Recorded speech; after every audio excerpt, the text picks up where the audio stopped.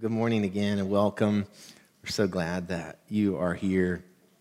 As Mark said in our opening, in the midst of tragedy, we cling to God, we cling to each other. We just again, as a church that really wants to be a part of our community, recognize that. And as I move into this scripture, it's a scripture unlike any other I've ever preached from or have ever read to you before. And I think today that it could be even more important than ever. It's about some of the hard things that the family of God has faced.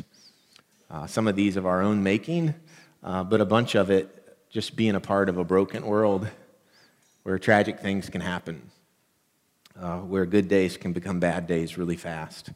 You see, the people of God that we talk about here week after week, and especially have been talking about in this season of Advent, they knew who they were because they had a really good understanding of where they came from, which is what we'll talk about a little bit today. So understanding where they came from impacted who and how they understood who they were today, and that's what gave them the ability to move forward. You know, we've been talking about this waiting that they've been in, 400 years of silence from God. How can you do that? Only because they understood where they came from and who they were, impacting who they are today, and that giving them the power to move forward. So, again, this is a really different kind of scripture, but I hope you like it. It's from Matthew chapter 1. This is the genealogy of Jesus, the Messiah, the son of David, the son of Abraham. Abraham was the father of Isaac, Isaac the father of Jacob, Jacob the father of Judah and his brothers, Judah the father of Perez and Zerah, whose mother was Tamar, Perez the father of Hezron, Hezron the father of Ram, Ram the father of Abinadab, Abinadab the father of Nahshon, Nahshon the father of Salmon, Salmon the father of Boaz, whose mother was Rahab, Boaz the father of Obed, whose mother was Ruth, Obed the father of Jesse, and Jesse the father of King David. David was the father of Solomon, whose mother had been Uriah's wife, Solomon the father of Rehoboam, Rehoboam the father of Abijah, Abijah the father of Asa, Asa the father of Jehoshaphat, Jehoshaphat the father of Jehoram, Jehoram the father of Uzziah, Uzziah the father of Jotham, Jotham the father of Ahaz, Ahaz the father of Hezekiah, Hezekiah the father of Manasseh, Manasseh the father of Amon, Amon the father of Josiah, and Josiah the father of Jeconiah and his brothers at the time of the exile to Babylon. After the exile to Babylon, Jeconiah was the father of Shealtiel, Shealtiel the father of Zerubbabel, Zerubbabel the father of Abihud, Abihud was the father of Eliakim, Eliakim the father of Azor, Azor the father of Zadok, Zadok the father of Achim, Achim the father of Elihud, Elihud the father of Eleazar, Eleazar the father of Mathan, Mathan the father of Jacob, and Jacob the father of Joseph, the husband of Mary. And Mary was the mother of Jesus, who is called the Messiah. The family for the people of God was everything. Their connection to those who came before him, the Hebrew people, the Jews, they knew who they were because they knew where they came from, and that gave them the hope to move forward. Just like you care about your ancestors and where you came from, you may be at a family gathering recently and you're retelling the stories that have come before. Just like you care about your ancestry and look at those things and talk about those things, the people of God, the Hebrew people, the Israelites cared deeply about their family. They knew their family. They were able to list them, like we did here, 42 generations. The only way they could wait, the way we've been talking about them waiting, is that they understood what their family before them had gone through. And they understood that God had moved them through that, and God would move them through this. So that lineage that I just read to you, it all leads to Joseph. Joseph is the one who's pledged to be married to Mary. You may remember her as the bride-to-be, who's now telling Joseph, her fiancé, I'm pregnant, and he knows not by him. And she says, it's by God, and that's a lot to take in. Joseph, we're not told that much about him. In fact, he's sort of this silent character in the biblical story. He says nothing. He probably said stuff, but it's not recorded. And so we get a few of his actions, And all we really know about Joseph is his family. But we know a lot, as you can see, about his family. Joseph has this amazing pedigree. We just went back, like I said, 42 generations. And you heard some names in there, but what you may not have recognized is those are the names for the people of God. Abraham, Isaac, Jacob. And then we get to Jesse, and if you get to Jesse, that means you might get to David, who was the greatest king of Israel. And so that means that Joseph is a part of the royal family. There are kings in his ancestry. That's the kind of person, right, that we would expect the Messiah to come from. But Matthew, I know we've done a lot of names, Matthew is the one who wrote that genealogy. Matthew, the one who starts his story about Jesus with this long list. What is he trying, I've wondered, what is he trying to tell us about Joseph? Is he just trying to tell us that he's royalty? Is he just trying to tell us that he's from the line of David? I think there's more. The reason I think that is because if Matthew just wanted to tell us Joseph was from the line of David, he could have just said Joseph from the line of David, which is exactly what Luke does in Luke chapter 2 when he's telling us about Joseph. He says, this is Joseph. He's from the line and the house of David. So what's Matthew up to here? And what in the world does it have to do with our lives? And today, give me a minute on that, okay? What is Matthew up to here? Well, I think he's giving us a few clues. That his genealogy, this list here, is not just to tell us that Joseph is a part of the royal family. I think that he's trying to tell us more. I think he's trying to tell us who gets included in the story. I think Matthew's trying to make sure that we don't miss the full story of the coming of the Christ. I'll cut to the chase. Matthew's genealogy is different.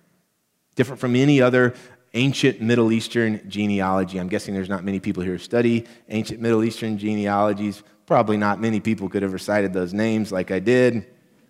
What you don't know is I said most of them wrong. I just confidently said them. But what's different about Matthew's genealogy, well, here. It was supposed to be a list of men. A Middle Eastern genealogy listed men only. If you go back to genealogies from this time, there's a line that starts many of them that says this: let us now praise famous men. That's what they would say to tell about their family. Let me tell you about the famous men. Let me tell you about the men who got it right. And then they would list them. Luke, in fact, in the other gospel, he gives a genealogy. He goes back 76 generations from Jesus to Adam. Can you imagine listing those names? And Luke lists 0 women. It just wasn't done. It just wasn't a way that they communicated about the family. So I don't want to overdo it here. I mean, Matthew only lists 4 women. But why break the pattern, Matthew? That's what I want us to ask today. Why did he step outside of the normal way of tracing someone's lineage? And the only way I think we can find that out is by looking at the 4 women that Matthew lists. So I'm going to tell you about them briefly. The first was Tamar. Have you heard of Tamar? She's not one we talk about all that much. The story of Tamar and the story of God is frankly one of our worst stories. Tamar was married to one of Judah's sons. So you heard Judah's name in that long list. But Tamar's husband died. It was their custom then that she would marry one of her husband's brothers, and she did. But then he died. Judah had another son who was too young to be married, and he promised to Tamar that you will, when he grows up, you can marry this last son. But when the son got old enough, Judah did not keep his promise. So Tamar does something peculiar. She takes off her widow's clothes. She's had to live her identity as a widow, and instead puts on the clothes of a prostitute. She goes and sits down by the city gate, and while Judah is going into the city, he approaches her as if that's his custom. Not recognizing that it's his daughter-in-law, he solicits this prostitute.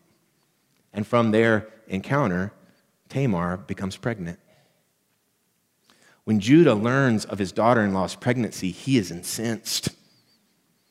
He thinks that she has now defiled the family name. It's a dramatic moment when Judah demands that Tamar be burned. And even more dramatic when Tamar shows up holding Judah's signet ring that she received on the night they were together, letting Judah know that the baby she was carrying was his. By Levitical law, they were both should be punishable by death, but they weren't. God saved them, and God saved the family. And amazingly, Matthew lists Tamar as an ancestor of Jesus. Merry Christmas.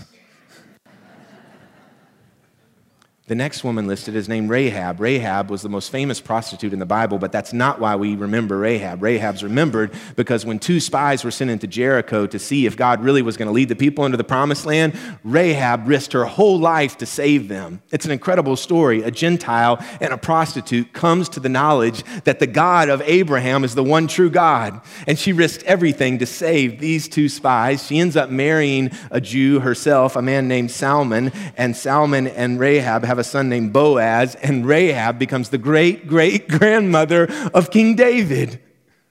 Matthew lists her in his genealogy of Jesus. The third woman's name is Ruth. Ruth has a whole book named after her in the Bible. Her story is a beautiful one. Ruth is a woman of honor, of great character, and after her husband dies, notice there's a lot of death in the story of the family of God, a lot of loss, a lot of tragedy.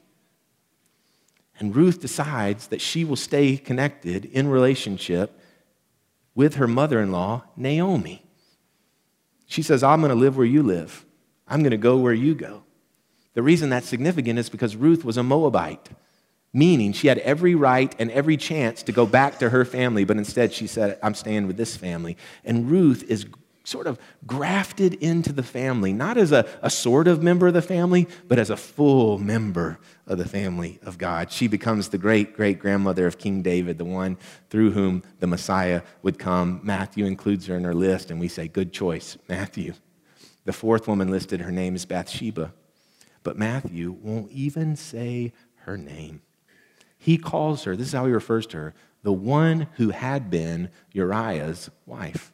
It's confusing, I know. In the list, Bathsheba is the mother of Solomon, the wife of David. So what's this listing? Before that, Bathsheba, you may know her name. She was the one who David had an affair with, who became pregnant herself, and who led to David consenting to the killing of her husband, Uriah. A big mess. David's worst moment. Every time David tried to make a plan to fix the mess, he made a bigger mess. And Matthew lists her here, not by her name, but by her former dead husband's name that David killed. Matthew brings again one of our worst stories and puts it right in front of us. You may have somebody like that in your family, I don't know, who's always bringing up this stuff. It's like, leave it alone. It's like, just let it go, man. It's Thanksgiving, chill out. I'm a pastor now. There's no reason to talk about it.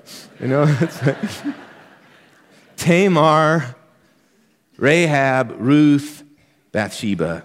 And there's one more, actually. I said it wrong. There's not just 4 women listed in this genealogy. There's 5. The 5th one, he ends with Mary.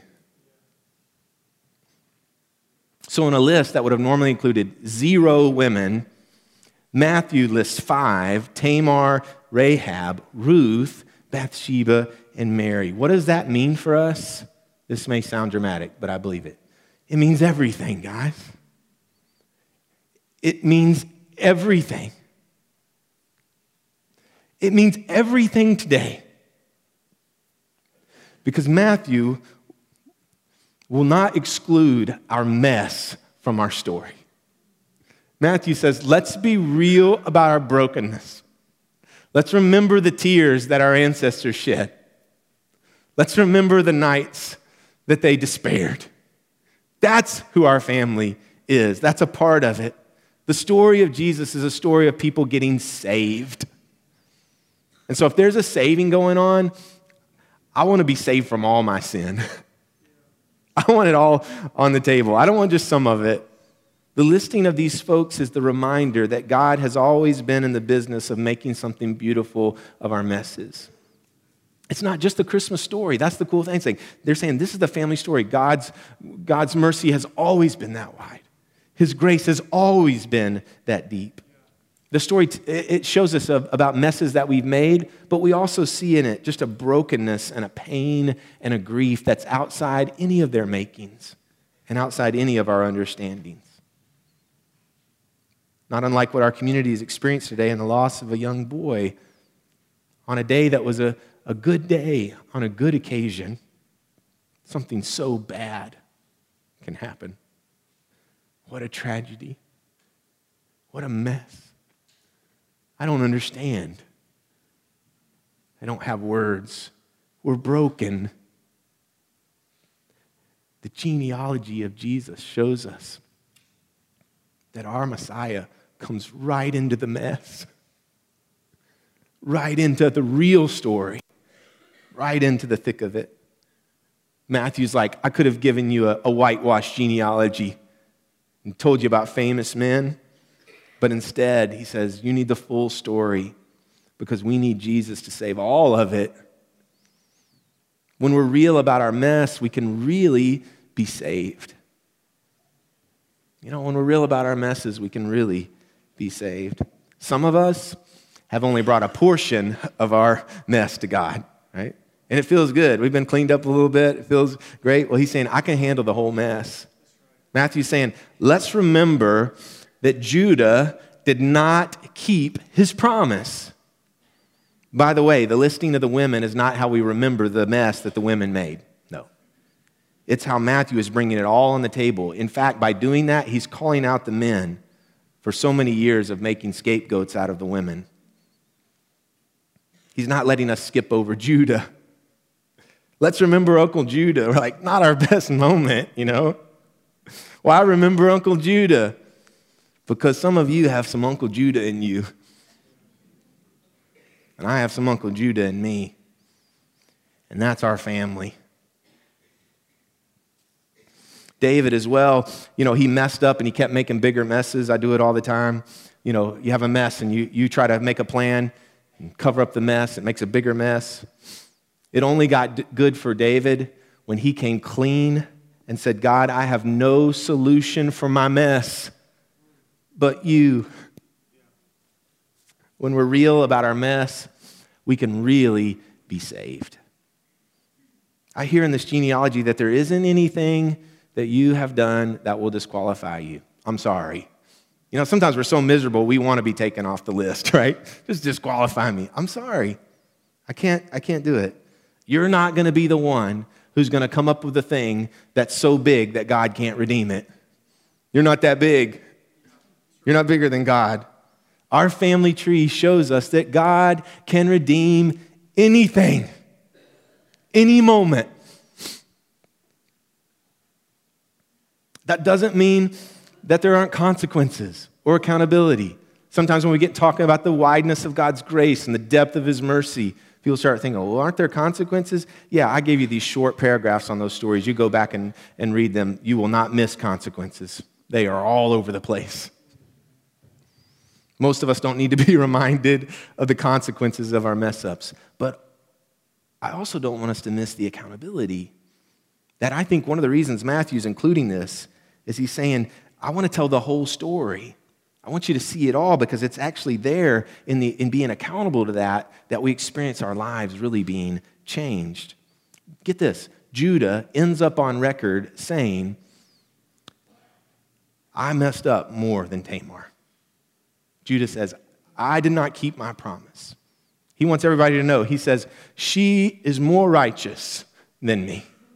And Judah, by stepping into accountability, steps into a way that his life can change so that he can move forward. Judah is not relegated to the one who messed it up and keep his name off the list. Instead, we speak of the Messiah as coming from the tribe of Judah. We speak of our Jesus as the Lion of Judah. Not one who never messed up, but one who stepped into that and said, I will hold myself accountable for that. David is a king, so he holds himself even more accountable. He's accountable not just to his family, but to his nation. It's amazing. The more responsibility, the more accountability. A king is not just accountable to his family, he's accountable to the whole nation. This is amazing. David writes a prayer of confession that becomes sung in public worship in the nation. If you go and look at it, Psalm 51, there's some footnotes, liner notes on the song for worship, and it says, yeah, this song was written when David's sin was exposed by Nathan, when he came clean and said, I have no other solution but God. These men and women, our family, are the pictures of a mess and redemption, of forgiveness and accountability. Guys, Christmas is about God saving the world, about God saving the world. It's not about sometimes what we as Christians make it about, saving us from commercialism, saving us from our busyness, saving us from our stressed out lives. It's that, but it's more than that. It's saving us from our sin. It needs to be named. If not, we don't get to hear, there isn't anything you've done that will disqualify you. If you only get a portion of it, you don't get the full message. There isn't anything that you can do that will disqualify you. The grace of God is in this truth that Jesus is a complete and full Savior. What I'm saying is there isn't anything you're facing right now that will keep you out. Some of us are up against something and we really think there's no way I can get through this. I hear you talk about the blessing. I hear you talk about the promise. The obstacles are too much. But that's not what our family story says. And that's why we tell it over and over. I wonder if this is a part of what Matthew is getting at with this genealogy. Like, why start your story with that? The reason is because it leads right to the predicament that Joseph was facing. What was the predicament? His bride-to-be Mary was pregnant. And he knows, not by him. And she says, by God. And that's a lot to take in. I don't know this to be true, but I wonder if Joseph, when he looked into the eyes of Mary, remembered his family. I wonder if when he looked into the eyes of Mary, what if he saw Ruth in her eyes? A noble woman telling the truth. What if when Joseph looked into the eyes of Mary, he saw Rahab, a woman who would risk everything to save the family of God? What if he thought about, I don't know, what if he looked at this pregnancy and thought, this could get her killed? And in that moment, he thought about Tamar and remembered how she was saved, a part of their family story. What if he thought about, this is what I thought about, what if he thought about, how are people going to look at me and Mary? What are they going to think, right? And what if in that moment he remembered Bathsheba and David? What if Joseph thought, God has never abandoned my family, and he's not going to start now. I want the full genealogy. I need it. Noble Joseph says, I think God has not abandoned my family and he's not going to start with me. So I don't know where you are, but God is not going to abandon you now. That's not what he does. What if today we're supposed to remember the family? What if we're supposed to look into each other's eyes, and remember, God has not abandoned us. We look in each other's eyes and we see the lineage, and that's what gives us the power to move forward. The Christmas story is for everybody, male and female, Jew and Gentile, saint and sinner, and that means you. That means you. I want to invite you to pray with me. It's a prayer of confession. It's us saying we have not gotten it right at all. We've messed up and we're in a mess and we're looking to our Savior. So I invite you to pray these words with me. Merciful God, we confess that we have not loved you with our whole heart. We have failed to be an obedient church. We have not done your will. We have broken your law. We have rebelled against your love. We have not loved our neighbors, and we have not heard the cry of the needy. Forgive us, we pray. Free us for joyful obedience through Jesus Christ our Lord. Amen. Hear the good news. Christ died for us while we were yet sinners. That proves God's love toward us. In the name of Jesus Christ, you are forgiven. And now I need you to say it to me, okay? Now together, glory to God, amen.